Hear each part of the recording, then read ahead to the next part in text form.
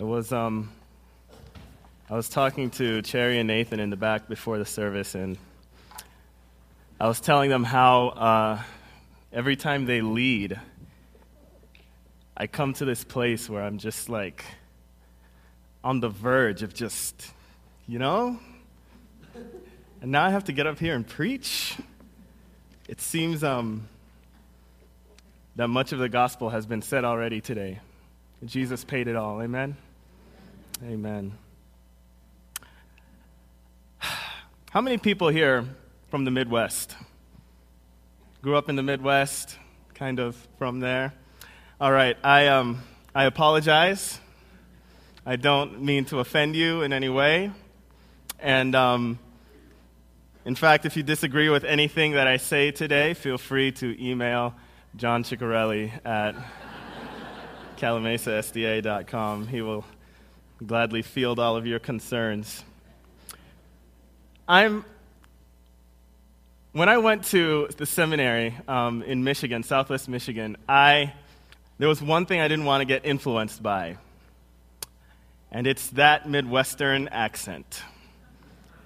I was scared that 2.5 years would cause me to come back with the Midwestern accent. Now, if you aren't familiar with the Midwestern accent, it goes something like this. Car is not car, it's car. Yard is not yard, it's yard. It's kind of that nasally. It's not park, it's park. It's not, it's not. So a sentence would go something like this. I am not going to park the car in the backyard.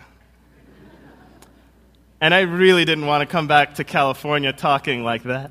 I think it's funny that Ted Schenkel came up to me the other day. No, not Ted Schenkel, sorry. No, it was Tyler's father. Tom, yes, Tom, came up to me after first service and says, he's from the Midwest, he says, I'm totally not influenced by the accent of California. So I deserve that. That's good.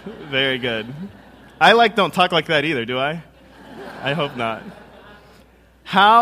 It's a Vegas accent. So what's a Vegas accent? We just say ding, ding, ding, ding, ding, ding, ding all the time. That's what we do. We are influenced by people around us, by our friends around us, by our family. I have this one friend I grew up with. We were pretty close. He used to do this thing. He would say, he would start a sentence saying something like, oh, the other day I was doing such and such. The problem is the other day wasn't really the other day. It was 2 hours before or something like that. And so as I'm going through, my teenage years, throughout my adult life, I find myself saying, yeah, you know what, the other day I saw this, but it wasn't really the other day. It was 30 minutes ago. And I find myself doing these things that my friends do. The people who are closest to us really do influence us. Let me ask you something. Let me tell you this. Another thing about Michigan. Sorry, Midwesterners. I'm really picking on you guys today. Another thing about Michigan. When the spring comes, everything blooms in Technicolor, including your allergies. I never knew that allergists existed until I spent a spring and summer in Michigan. I could not breathe. It was just really intense. And the possums come out, the skunks come out. Dr. Pauline, you spent some time there. The possums come out, the skunks come out, the raccoons come out, the deer come out, and they promptly decide that whatever is most important in their lives is across the street on the other side, and you promptly flatten all of them. I'm sure you should see, they travel together, the possums, the skunks, and raccoons and deer. It was really bizarre seeing them. No, they don't really do that. I'm just kidding. But it's really just interesting how all these things come out in the spring. And then there are the bugs. Any of you who have lived in a sort of hot, humid climate know what I'm talking about with the bugs. Michigan has bugs. And in particular, there's this one insect flying wasp bee thing. So one day, this is one of those stories. Where are there any young people here? Any high school people in here? All right. So how do all my stories start?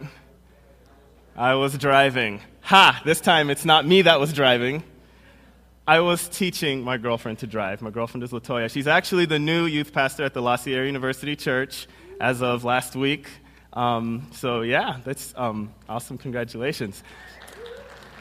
And so I was teaching her how to drive. And some of you are like, how in the world did she grow up not knowing how to drive? She's from Chicago. Any of you who have been in a big city know that having a car in a big city is more of a hassle than anything. You have to find a place to park it. You have to babysit it. You have to watch it. And when you decide to drive, there's really nowhere to go because it's gridlock, and then you have to find some place to park and pay for it over there, and it's just easier to get on a train. And so when she moved to Michigan, I was like, you realize this is the middle of nowhere. If any of you have been to Andrews, it's not really the middle of nowhere, but it's for, artistic effect, we can say that. It's in the middle of nowhere. And so you basically, like, the nearest Starbucks, not that, where we go to drink tea, is, like 15, 20 miles away, which you can't jump on a train and get there. Like, you have to actually get in a car and drive there. So I told Toya, you need to know the freedoms that driving brings. I will teach you how to drive. And so we get in the car. I'd like to say she has her driver's license passed on the first time because I'm a good teacher. No, so we're learning, and then we're pulling into my house that I was renting there with some buddies. And the windows are down, and spring is in full effect. And this bee wasp thing that's like this big, I tried to find a picture of it online, but it creeped me out too much looking at all those pictures of wasps and bees and all these crazy things that I just had to stop because I'm still in therapy over this. This thing, this big, flies into the car and starts buzzing up against the windshield like bzzz. And here's something you need to know. Toya is deathly afraid of insects. It is unnatural how afraid of insects she is.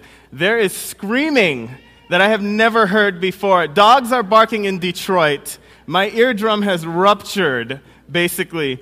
And then I realize it's because I'm screaming too, that this thing is mostly on my side. And I'm like, okay, so I look at Toya, and she has the door open, and she is halfway out the car. Mind you, she's in the driver's seat, okay? And we're pulling into the driveway. All my roommates' cars are in the driveway. I'm like, oh no, I'm going to sit here, and we're going to plow driverless through my roommates' cars. And then I realize that I'm not sitting. My door is open, and I'm halfway out the door. And I'm yelling, put it in park, put it in park, put it in park. And this thing is... And then it hits me, why are you running away? You're not scared of insects. It's just a wasp. It's the size of a building, but it's just a wasp. And I realized it was her deathly fear of this thing that was influencing me, and I was running away from this because she was running away from this. The people around us, the things around us, the people closest to us influence what we do. Today we're looking at Ezra 9. Some of you are like, what is the book of Ezra? Is that like a band or something? No, it's actually a book. It's in the Bible. It's really interesting, this book, because it comes at a time when the Israelites have just been released by King Cyrus from Babylon, and Ezra is this prophet that's sort of been called to be on the scene, called by God to be on the scene and be Israel's prophet as they transition from a nation that has their identity in Babylon, doesn't really know who they are. They haven't worshipped in the temple for 70 years, and now they've been let out, and they're sort of trying to build this temple, but there's construction issues, and they don't know what's going on. There's this generation that's lived outside of the temple generation, and they don't really know how to reestablish themselves as a nation. And here comes Ezra, the prophet for this period in Israel's life, and they were dealing with an issue. As they were reestablishing themselves as a nation, they began dealing with an issue. And it's in Ezra chapter 9, verse 1. It says, "After these things had been done, the leaders came to me and said, 'The people of Israel, including the priests and the Levites, have not kept themselves separate from the neighboring peoples with their detestable practices, like those of the Canaanites, the Hittites, the Perizzites, the Jebusites, the Ammonites, the Moabites, the Egyptians, and the Amorites. They've taken some of their daughters as wives for themselves and their sons, and they've mingled the holy race with the peoples around them, and the leaders and officials have led the way in this unfaithfulness.' 70 years they've spent in the foreign land, and they dug into the culture of this foreign land, and they're so far into it that they've even taken some of these foreigners and the neighboring people as their wives. They've become family with some of these people. And when King Cyrus tells them to go home, and a lot of them actually do go home, they just don't know how to synchronize this life with going back to the life that God has called them to be as Israelites, as a nation who are supposed to be an example to others, who are supposed to show who God is to others. The text says they did not keep themselves separate from their neighbors. And it goes on to describe these neighbors like, it says they were like the Canaanites and the Hittites and the Amorites and even the Egyptians, the ones who had them in bondage before. It's not saying that these were the neighbors, but their neighbors were like them. And these Canaanites and Hittites, they were the ones that they were supposed to eradicate as they came through to be in the promised land. But those neighbors bear the same fruit as the nations which they had to conquer on their way out of their first exile. God's people were not supposed to live in close contact and harmony with those people because of their actions, because of what they did. But while they were in the Babylon time, while they were over there in Babylon, they picked up on this. And not only did they pick up on it, they brought it into their families. Now, I want to pause right there and say real quick that the Mosaic Law does not in and of itself forbid marriage to foreigners. Because some of you know, some of the patriarchs in the Old Testament and the heroes were married to foreigners. But the problem lies with the danger of affinity and even covenantal affinity with these nations who are diametrically opposed to who God is and what God was doing with the nation of Israel. They didn't care for God. Their actions were bad. And in fact, if the Israelites are united with them, they influence the Israelites in the worst possible way. Let me ask you something. If the people that are influencing you in the worst possible way are those people who are closest to you, how bad could that be? How many of you, as you're going through life, as you're going through the day, say this to yourself? You do something, you're doing something, you're going through the day, and you say this to yourself, oh man, my mother says that. Or, my father does that. I'm going to pick on my dad. He's here today, actually. And I'm going to pick on him a little bit. When we were growing up, my brothers and I were always in the car. We were always going somewhere, always on a road trip. And he used to do this thing where we'd stay at the light, we'd be watching it, and he would start talking to the red light and say something like, "Okay, lights, let's go. Time to go." And then he'll say it again, "All right, lights, let's go, go, go." As if 3 times would actually make it change. He said, "Go, go, go," in his very thick Tanzanian accent. So the other day, which was like this morning, I was driving, and I'm at a red light, and I'm tapping my hands on the wheels to the beat. I look at the light, and I'm just like, "Let's go, go, go." I was like, where did that come from? My dad does that. The people that we are closest to influence us. And they either influence us for good or they influence us for evil. Calamasa, here's my point. There's no one who influences us more than those we are close to. From the moment you wake up to the moment you fall asleep, there are forces pulling you back and forth, some for good and some for evil. You see, this is what Ezra had to deal with. Some scholars say that when Ezra arrived on the scene, he knew what was going on with the rest of the Israelites and the leaders and the priests. He knew that they had cleaved themselves onto these other nations that didn't care for what God was doing. And for 4 months, Ezra stood by and waited for them to realize what they were doing and waited for them to come to God in repentance, not out of coercion, but out of conviction. For 4 months, Ezra waited. And finally, someone comes forward and says, Ezra, look, we've been trying to be at this, this new back having a temple thing for a while, and it's really not working. We're trying to rebuild the nation here, but to be honest, there's something going on, Ezra.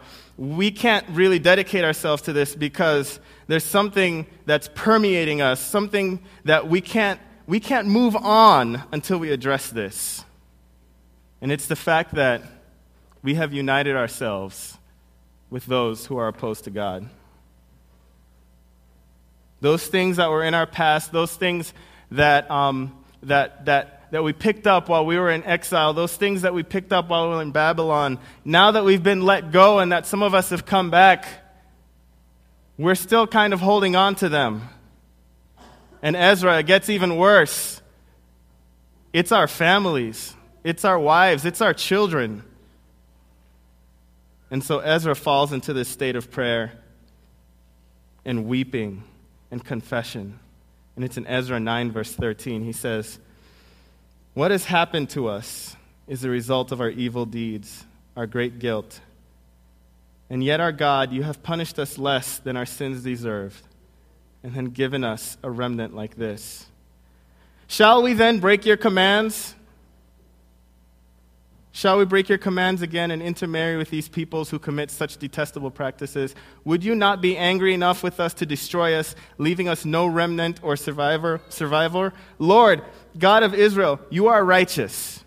We are left this day as a remnant. Here we are before you in our guilt, though because of it, not one of us can stand in your presence." Many of us can relate to that guilt, that sort of gut-wrenching feeling. And some of us have probably been at that point where we can't even stand in front of God, where we feel like we can't even approach God because of the guilt that's in us. In the youth room today, we were talking about this a little bit, and some of the kids brought up Judas and how in his guilt, he couldn't even live anymore and decided to hang himself. But Ezra has a message for the Israelites, fresh out of their time in Babylon. Ezra has a message for us today, fresh out of our lives, wherever we came from. God has pulled us into his presence. And this is Ezra's message. 9 verse 6, it says, "I'm too ashamed and disgraced, my God, to lift up my face to you. Because our sins are higher than our heads, our guilt has reached the heavens. From the days of our ancestors until now, our guilt has been great. Because of our sins, we and our kings and our priests, our leaders, have been subjected to the sword and captivity, to pillage and humiliation at the hands of foreign kings, as it is today." This is the first part that we can learn from Ezra. It takes the utmost humility for us to realize who we are, what we've done, and come before God and say, "You know what, God? I was wrong. I was wrong." The nation came to a point where they don't revel in their sin, but they confess it. We have to come to a point in our own lives where we don't revel in our sin, but we confess it. Ezra 9, verse 10 to 12, this is the second part. But now, our God, this is Ezra, what can we say after this? For we have forsaken the commands you gave through your servants, the prophets, when you said, the land you are entering to possess is a land polluted by the corruption of its peoples. By their detestable practices, they have filled it with their impurity from one end to the other. Therefore, do not give your daughters in marriage to their sons, or take their daughters for your sons. Do not seek a treaty of friendship with them at any time, that you may be strong and eat the good things of the land. Leave it to your children as an everlasting inheritance. Some scholars say that Ezra was the prophet who was called to the Israelites during this time after Babylon to remind them about God's commandments, to remind them about God's law, to remind them that God had a design for this nation where they were supposed to be an example. And this design was not a form of religious bondage, but it was a form of spiritual freedom. And Ezra was to remind them of these commands. And lastly, there's something else that Ezra says to them, and this is my favorite part. After they have come humbly before the Lord, and after they've realized that they're not doing what God has told them to do in his commandments, Ezra says this still. He talks about it in 9 verse 15, but I like how he expresses it in 9 verse 8 better. In the middle of his prayer, he says, but now, this is 9 verse 8, but now for a brief moment, the Lord our God has been gracious in leaving us a remnant and giving us a firm place in his sanctuary. So our God gives light to our eyes and a little relief in our bondage. Though we are slaves, our God has not forsaken us in our bondage. He has shown us kindness in the sight of the kings of Persia. He has granted us new life to rebuild the house of our God and repair its ruins. He has given us a wall of protection in Judah and Jerusalem. How many of you feel that when you come to God, you can begin to rebuild your life and repair the ruins? What Ezra is telling the Israelites is God has been so good to you. And God has been so gracious to you. You have been called out of bondage again. What is so precious about the place you are coming from that you cannot just let it go? Don't you see that when God called you back, he didn't want you bringing all of the baggage and luggage and craziness and whatever it is that you're bringing from that life. God wants you to come back empty-handed so he can fill you with his love. Ezra 10 says that the husbands sent away their pagan wives and children and began the process of rebuilding their nation. And I wish I could tell you that there was a happier ending. I wish I could tell you that these families stayed together and the families all became God-fearing people and they lived happily ever after, but then I would be lying, and pastors don't do that. Or we're not supposed to, at least. That's not what the text says. The text talks about how much hurt and pain there could be as a result of the sin.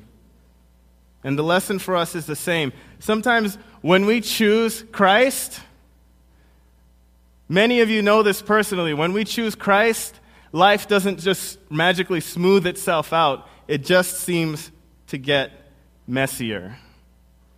But that shouldn't discourage us. One scholar says that Ezra cannot be fully understood unless it's looked at in the light of the New Testament and the Gospels and the grace that God has given us and the grace that we see through Jesus in the New Testament. I think of the thief on the cross. I think of the thief who asked for Jesus' forgiveness right then and there, and he was granted it. I think of Mark 2, when the 4 friends bring the paralytic to Jesus, they lower him through the roof, and Jesus not only heals him, but declares him forgiven. I think of verse 17 in that same chapter of Mark 2, when it says that Jesus did not come for the healthy, but for the sick. Jesus came for the sinners. I think of Romans 3, verse 9, which says, hey, there is not even one person who is righteous. We're all sinners. We're all trapped in Babylon. Or should I say that we are sinners, but we were trapped in Babylon? Because there is one who is called Jesus, the Christ, the Son of the living God, who has rescued us and who has pulled us out and called us out of Babylon, called us out of this place, and we came to this everlasting kingdom, this kingdom where the blind see again, and the deaf hear again, and the dumb talk again, the lame walk again, the poor, the sick, and the widow they're cared for. The child has value. The woman has value. The first become last. The last become the first. Everything is completely upside down, but all of a sudden, everything in our lives is right side up. Because we have Jesus. Because we have Jesus. And because God is in control. And because God has freed us from this bondage of sin into spiritual freedom that is enjoyed through the person of Jesus Christ. Why then, church, when God calls us out of this bondage, why do we insist on bringing those chains with us? Why do we often insist on bringing them with us onto God's side? Some of you know, I'm going to close with this, some of you know that I'm a huge NASCAR fan. And some of you right now are like, really? And you're about to faint. Yes, I am a huge NASCAR fan. I've been to 3 races. I'm working on it. I'm going to go to more. I will do Daytona next year. But I want to tell you about one particular race. Let's see if we can get that picture up there.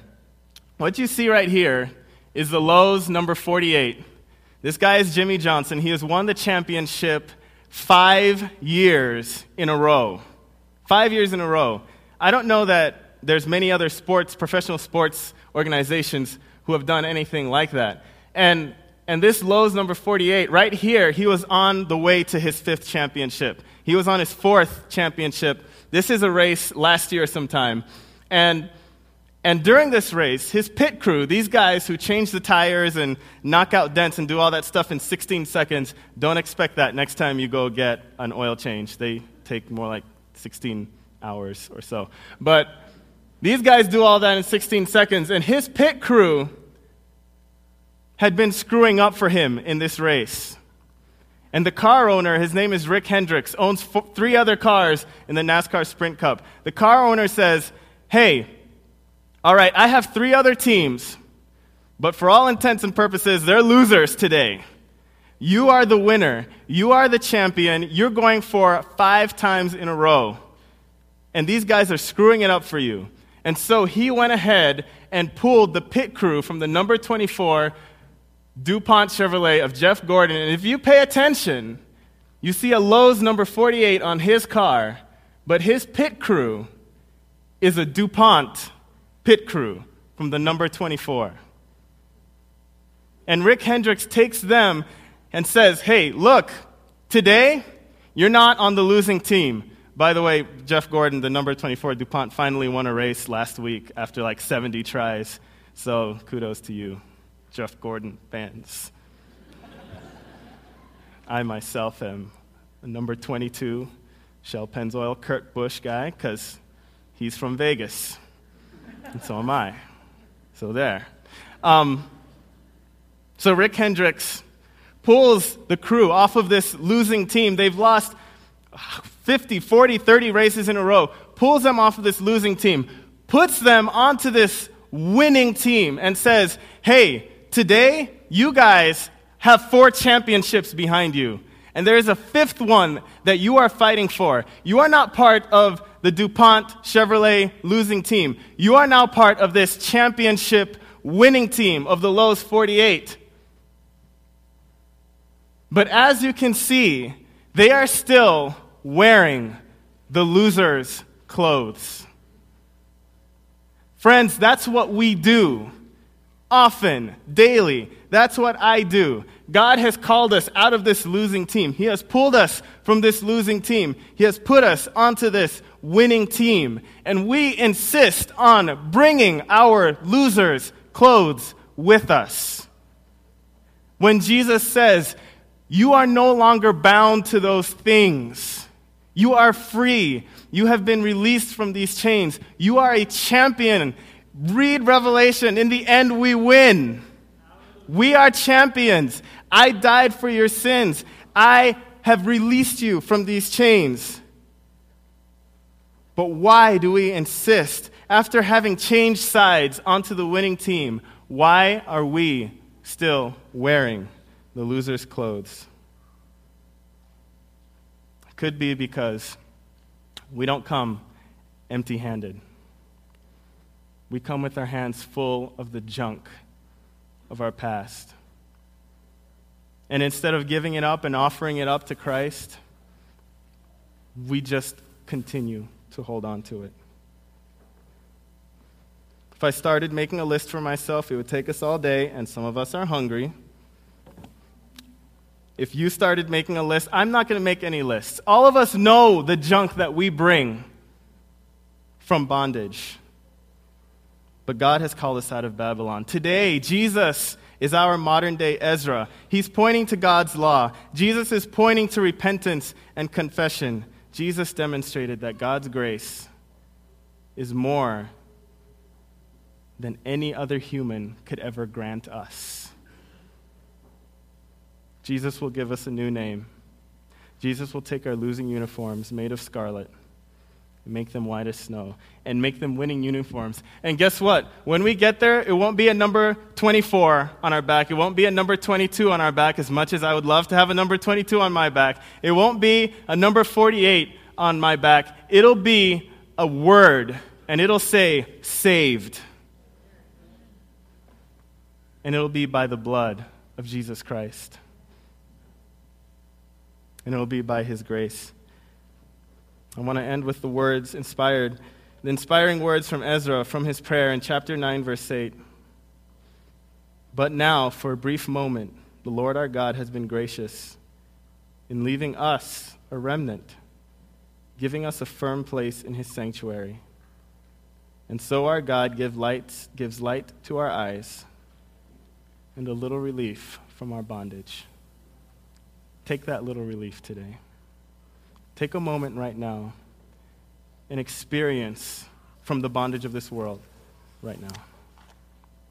And so, God, as we embrace the freedom that you have given us, as we open up our hands, we open them empty. Fill us with your love, God, so that we can fill others with your love. In Jesus' name I pray. Amen.